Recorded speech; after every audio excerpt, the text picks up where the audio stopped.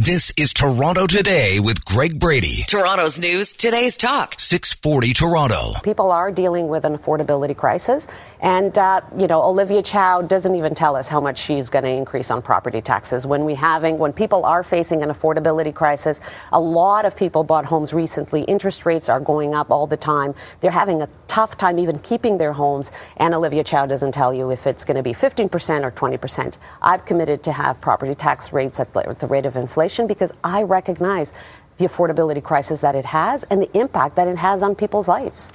That was Anna Bailao the week before Toronto's municipal by-election. Welcome back to Toronto Today, 640 Toronto. She said, I'll keep taxes at the rate of inflation. And it would have taken some digging and doing. And again, as I like to say, looking under the hood of the car. But she made that commitment to do it. Yesterday, we find out that taxes are going to be about 7 points above the rate of inflation right now. We're at about 3.12%. Things have cooled since last year when then mayor and now former mayor John Tory put through a 7% tax increase. 1.5% was that additional city building levy. So we've got a different set of tools that we're dealing with now heading towards 2024. And this could be a similar budget to a year from now and then another year from now. And we don't elect another mayor until obviously the fall of 2026. Joining us now on Toronto Today is the aforementioned Anna Bailao. It's great to have you back on. I appreciate the time. Good morning, Greg. Well, I play that clip and you're like, oh, did I say that? Absolutely, you said that. But you had to go around during the campaign and you were very clear. And you and other candidates pressed the then frontrunner, Olivia Chow, several times about municipal property taxes. You did. Josh Matlow even did. Brad Bradford did. And you didn't get an answer. And we finally got our answer yesterday. Yes, we got our answer yesterday. And I think that's the reason why so many people pressed all the candidates and came out and talked about the tax increases, because we knew that this was going to be a difficult budget. It had been a difficult budget already for the last few years. The municipalities have to balance their budgets by law, and the way that it had been balanced the last few years, it was with a lot of support and cooperation from the other orders of government. I mean, the previous mayors had secured great amounts of money from previous government. In 2021, I remember it was 1.6 billion, 22 was 850 million because of the pandemic, because of the pressures that the city is facing, the services that, over $1 billion that are really provincial and federal funded programs that the city is paying for. So we all knew all this information. It was all out there. We knew that it was going to be a difficult budget, and the need for a new deal was imperative. And the mayor acknowledged that and started working on it right away. She as soon as she got elected, she started working on the new deal and got the Gardner and the DVP uploaded as I had suggested, which was an important first step. I always said, we need a new deal, and here's an idea, needs to start with this, so the conversation needs to continue. And that's what we need in the city of Toronto is to tackle that $1 billion that is really the responsibility of other orders of government. We need to continue that conversation. But we also need to see how we're delivering services. Are we delivering in the most efficient and effective way, taking in consideration that the people are having this affordability crisis? This increase is going to affect everybody. People only see it as a first step as, this is going to affect whoever owns a home. No, it will affect everybody, Greg, because everybody ends up paying property taxes, either through their rent or through the property taxes directly. So this is on top of, mortgage payments, rent payments that have gone up, gas payments that have gone up. So people are feeling it right now. And I think as the process unfolds, because this was just the beginning, if I could give some advice, is that the city officials and the mayor really have to come through and explain, what are they doing different? What have they tried? What were the difficult decisions that were made? Yesterday we heard, we already looked into savings and efficiencies, and there's over 600 million. What is that? What happened? What decisions were made? What were the difficult decisions? So that when you're presenting residents with a 10.5, maybe even 16.5% increase, they understand that the decisions were done, the hard work was done, and I think that it is imperative. Because I think this number was sort of floated out there prior to, as you note, the DVP and the Gardner being uploaded back towards the province. And I think for at least a few days, maybe it wasn't even that long, at least we all thought, oh my goodness, thank goodness that's happened because we'll avoid a massive property tax increase. It's almost like that didn't transpire. Like there was meant to be savings, a clear hundreds of millions of dollars per year of savings in that transaction. And a lot of people are wondering yesterday, well, where did those savings go? Yeah, exactly. There's definitely savings, but again, it was the beginning, and the city did say that when this deal was struck, there was the Gardner and the DVP. There was more money for housing from the province, and they did acknowledge that it is the beginning. But the budget did increase. It did increase significantly as well. I mean, the budget was $16.2 billion last year. This year, we're looking at a $17 billion budget, so it is a bigger budget.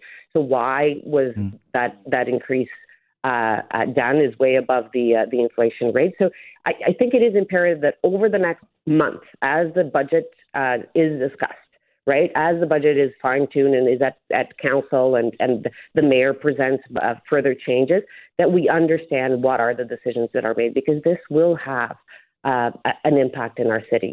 It's small business are going to be affected, right? The commercial rate is also going to be increased by 9% plus the building levy. Like all this is going to have an impact on the lives of Torontonians. The cost for the refugee and asylum seekers seems to only be going one way. Paul Johnson, the city manager, labeled it as $700,000 per day, thus the $250 million per year ask. If I told you that a year ago, there's no way you would have said, well, that's the number that it's going to be per day, or that's the ask. We'd have to go to the federal government. It is a federal responsibility, and I get holding their feet to the fire, but the costs have just ballooned astronomically, have they not? They have. They've been ballooning since the beginning of the pandemic because of the changes that had to be made in the shelter system. So before the pandemic, Greg, it was $2,000 an average to have. It was $4,000, to have somebody in a shelter bed. It went up to $6,000, and the numbers have skyrocketed of refugees that are actually in our shelter system. Is now over 40% of the people using our shelter system, and we're now over 10,000 beds in the city. The highest number of shelter beds anywhere in the country. And again, these are the services that the city is paying for that are really the responsibility of other governments, and the conversation needs to happen. Property taxes were never designed to be paying for these kinds of services. So these conversations need to continue to happen, because this is not sustainable to continue to pay for these services from property taxes. But in order to either negotiate with the other orders of government or to go to the residents of Toronto and ask for the largest increase, it is imperative, I believe, that you show what you've done internally. How have you come up to this number?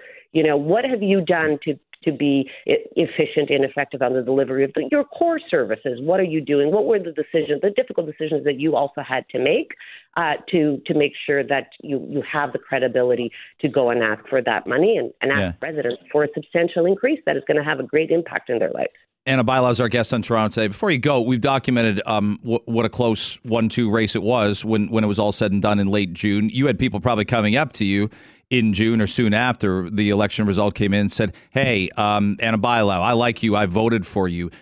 I know you're having people now say, I wish you were the mayor. I did vote for you, or I wish you were the mayor and I wish I had gone out and voted that day. What's that mean to you 7 months later? Because like I told you, I think you ran a campaign that was more transparent, had more integrity, and it connected with people. It just, the numbers didn't turn out at the end. Greg, I put myself out there. I put my plan out there. I thought I had a good plan. The election happened. The electorate decided. And I think for me now, it's about the success of the city. And so we all need to come together and to give our suggestions and our contributions. I went off to build affordable housing, something that I'm very passionate about, and I'm really enjoying doing that work. And for me, it's about the success of the city, and I'm rooting for the success of the city and its residents. And so I will continue to do everything I can and continue to speak on these issues to make sure that happens. That's how I feel. Long way away, but would you rule out running again 2.5 years from now? Oh, my God, it's 2.5 years, Doug. I have plans for the summer of 26. I just want to see if you do. I've got them written down on a yellow pad. I don't even have plans for this summer. I don't even. Well, you'll have to knock on. If you're knocking on the same amount of doors, something's gone terribly wrong as you did this past spring. I appreciate you coming on and chatting with us. I always do. Thanks for the time. Thank you, Greg. Anna Bailao joining us. This is Toronto Today with Greg Brady. Toronto's news, today's talk. 640 Toronto. This is a little bit of a surprise, and usually a lot of these policies get settled in the summer. But there's a new policy at the Toronto Catholic School Board.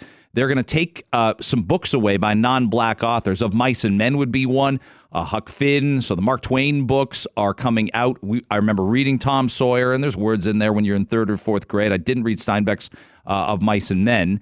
But the N-word's been in our, how would I put it, our airspace. At least it was. I always point this out. I'm a kid born in the early 70s. Grew up in the 80s. It was in our airspace. In fact, during the pandemic, we're watching a lot of movies together because we're shut in, and I show my kids Do the Right Thing. I love Spike Lee movies, and Black Klansman we watched as well. We just watched that for the second time a little while ago. And they have that different reaction to the N-word. They're like, should I laugh? Should I pretend I didn't hear it? Do I instantly get offended? Or is this about art? Is this about the context of the art? And we know there's many musicians right now, Black musicians, that put the N-word still in their songs. And there's always great debate in all communities, including the Black community, as to whether the word can have its proper application in context. So the Toronto Catholic School Board says it's out if it's a non-Black author. It can stay in if it's a Black author. To discuss and see where it's all going, Carl James, professor of education and the Jean Augustine Chair in Education, Community and Diaspora at York University, joins me now. Carl, I really appreciate you coming on early this morning. Thanks very much for making the time. Thanks very much for inviting me for this conversation. Absolutely. What do you make of the policy? If you gave it a read over, does what the Toronto Catholic Board here is doing make sense, especially to sort of keep temperatures down in classrooms, hallways, lunchrooms, etc.? I think it makes sense, and it also for me, it reminds me of how do we deal with it. Notice what you were saying just now. Yeah. When you're saying your children want to know, should we laugh? Should we do this? In the absence of the type of clarity that students need, or young people need, or anyone needs, for understanding how to use the word, when to use it, how to react to it, how to understand it. In the absence of that, you need to do something that will remove that from the difficulties that students have in the learning process. Is there a protocol and a time when you understand its usage in colloquial in 2024 colloquially, and then there's a time when you're like, is it sort of each case is its own unique? When you hear it, when you see it, you get it sometimes as to what it's being used for, and other times you're like, no, that's no good.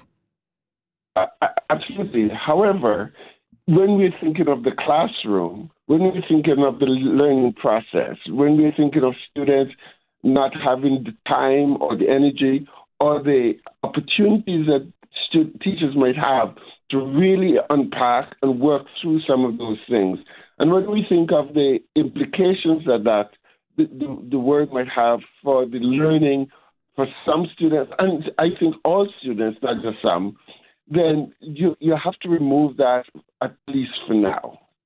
Do you get that sense of uncomfortability? Because I have, when I'm among Black friends of mine, Black colleagues, and they're using it rather pejoratively. They're using it pretty frequently. I know I'm not about to, but they do. Does that ever make you uncomfortable, or do you say, no, if you take ownership of the word in the right way and you're using it black colleague to black colleague, it's got its place. But you don't black colleague to black colleague. Some, we can make assumptions. For some black colleagues, this is not good. It's not appropriate. For others, it might be. So therefore, since we don't know, the context is so complex and different, so it's easier to say, okay, let's park that situation so that we can get on with our conversation, get on with our relationship, get on with the learning that we're getting from this situation. And because you don't constantly want to make this something that's making it difficult for you to have an important learning experience, or for you to have the kind of conversation you're having, or also build the relationships you're trying to build. We're not quite sure how people are going to interpret what you're saying. When it ends up being in art, like I mentioned, whether it's a Spike Lee movie, whether it's in a rap lyric, do you say the same, or do you wish artists would just use it a little less? I think for some people it might be, yes, the artist should use it less or should not use it. For others, it might see the artistic aspect of it. Again, it's all what people bring into that understanding and to that interpretation. So again, we just can't generalize. That's the problem here. And just simply say, it's okay, it's cool. We just can't. I don't know whether you see it as much in the university level. Again, my kids are in high school in grade 12 and 10. I worry sometimes that we've taught them a lot about differences in culture, and yet I think that's important. It's better done than when I was in high school, for example, and maybe when you were in high school, for example. But I worry everything can be contextualized about race now. And I worry sometimes we don't just look at the character of people, the things they say, the things they do, and we judge and say, you're this because of where you came from, as opposed to the things you're doing now.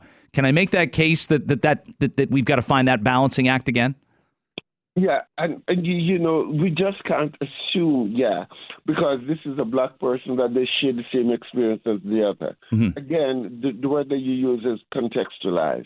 We need to constantly remember the context in which we are operating, and the context from which people come in, and the context that might influence the experiences that people derive from the world in which they're associated.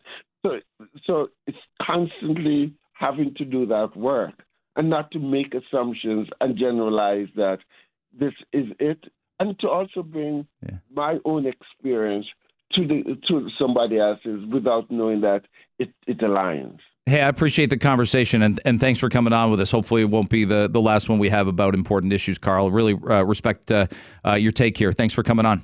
Thanks very much for inviting me. Have a very good day. You bet. Carl James is a professor of education at York University. So just to reset, in case you're joining us in the last 45 seconds, the Toronto Catholic District School Board has banned reading the N-word, has banned saying it. Not a book ban per se, but again, they're not going to ban all books with the N-word in it. They don't want any teacher, black or otherwise, saying it out loud. And I get that. But I also would say, what do we do with art here? For example, can a Spike Lee movie have a non-black character say it? John Turturro plays a Latino, right? He's Italian, Danny Aiello's son, and he's working in the pizza joint in Do the Right Thing, which came out in 1989. Highly recommend that movie. I wish it had won Best Picture that year. I thought it was the Best Picture that year. And he's explaining to Spike Lee why he doesn't think guys, Eddie Murphy, Prince, Dwight Gooden was a star Major League Baseball pitcher at the time, and he says he doesn't think of them as what he would call as the word you would use, the N-word.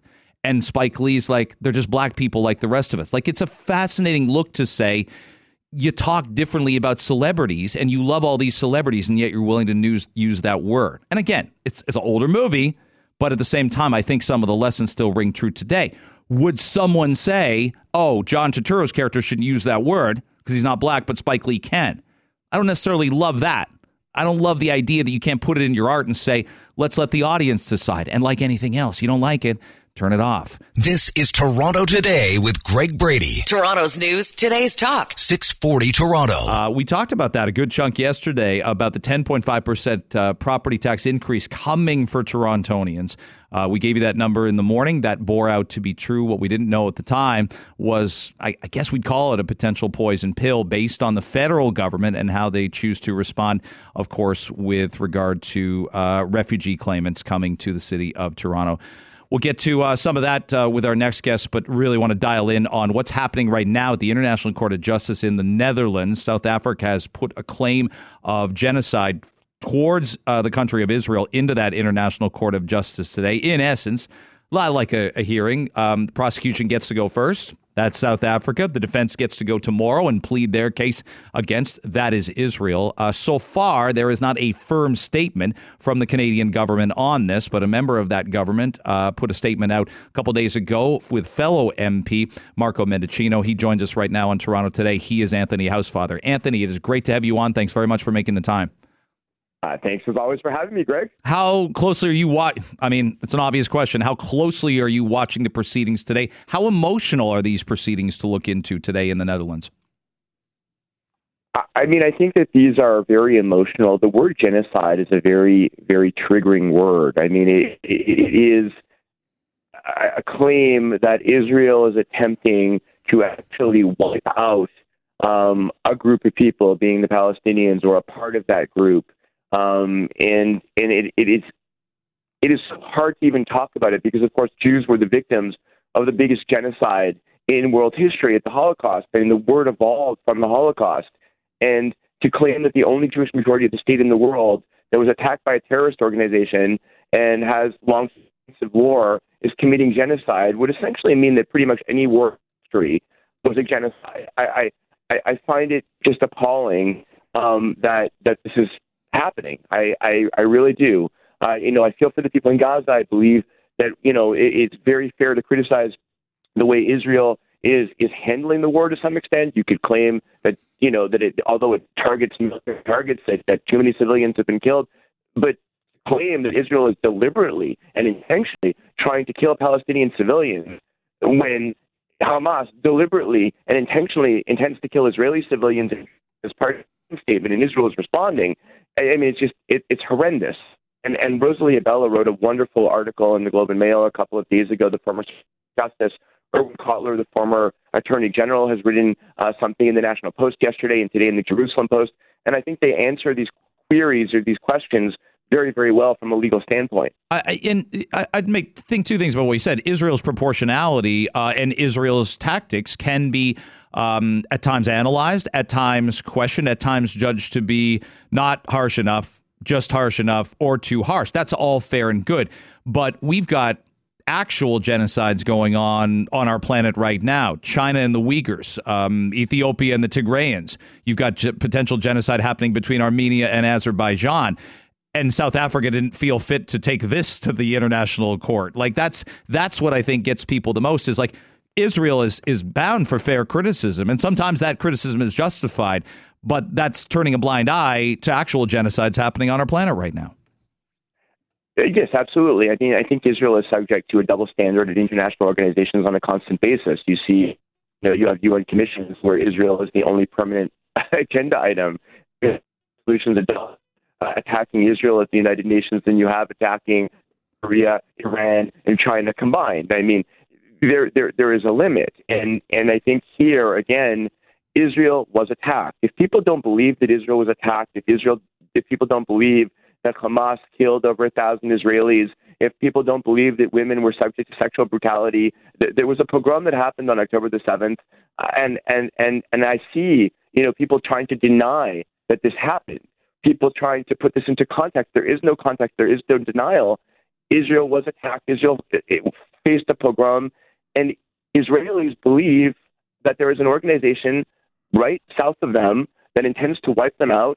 And now they believe that if they don't do something to eradicate Hamas, Israel itself will be attacked again, and more people will be killed. Another pogrom will happen. So I guess it hurts. As somebody who supports Israel, as somebody who feels a closeness to Israel, as a Canadian who believes that Israel is the only country in the region that really shares our values, it's very hard to see Israel singled out for criticism like this, and particularly the word genocide, which really means that Israel is intentionally seeking to kill Palestinians and wipe them out when of course, as you know, the population of Palestinians has grown, rapidly since 1967. It's frustrating, and I wish that South Africa had chosen a more constructive way to deal with this war. For example, again, as you said, there is fair criticism of Israel, very fair criticism of Netanyahu and people in his cabinet.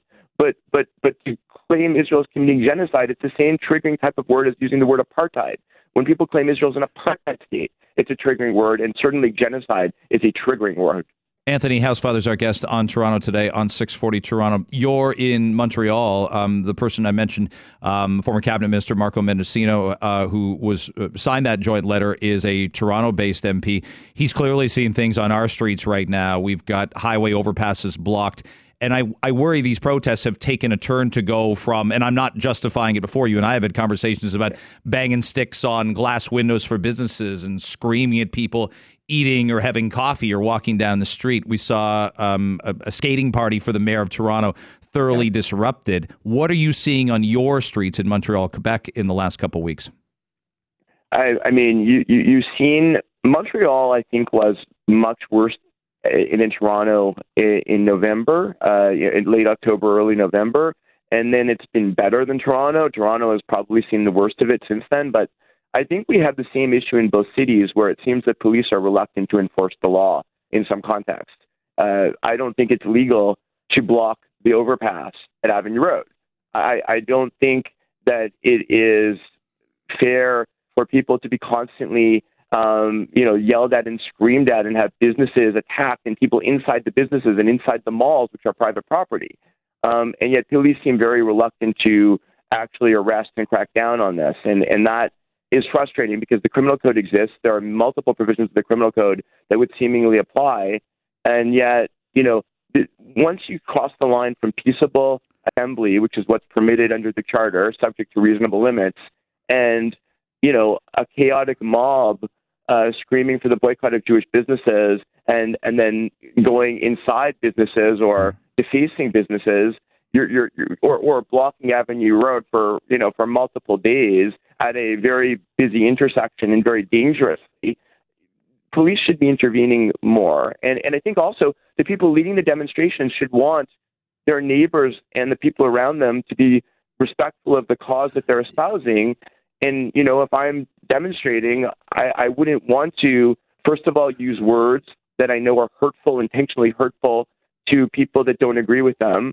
And number two, more importantly, choose locations that are reasonable in context so that I don't disrupt other people's lives and scare them. Do you hear from constituents who may not agree with all of what you believe about this conflict, but they'll say, listen, I want to support the Palestinians, but these rallies are going the other way. They're pushing more people away from the idea of some kind of middle ground here, finding the things we agree on as opposed to the thing we disagree on? Are you hearing from people that aren't just, as I would describe it, pro-Israel, but say, we might have some difference of opinion here, but these rallies, I don't stand for these rallies, and if anything, they're hurting the arguments?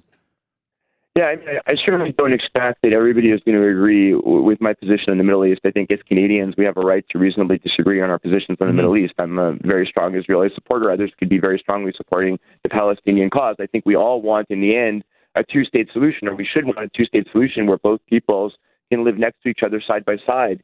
The issues of Canada, of course, I think there are people in Canada that would normally, support some of the cause that the demonstrations are espousing, but are unhappy with the way the demonstrations are proceeding, and that's for sure. I think many of my residents are very unhappy with the way the police have been handling it. They've been terrific, I think, at protecting our buildings, protecting our institutions, doing their best in a very difficult context.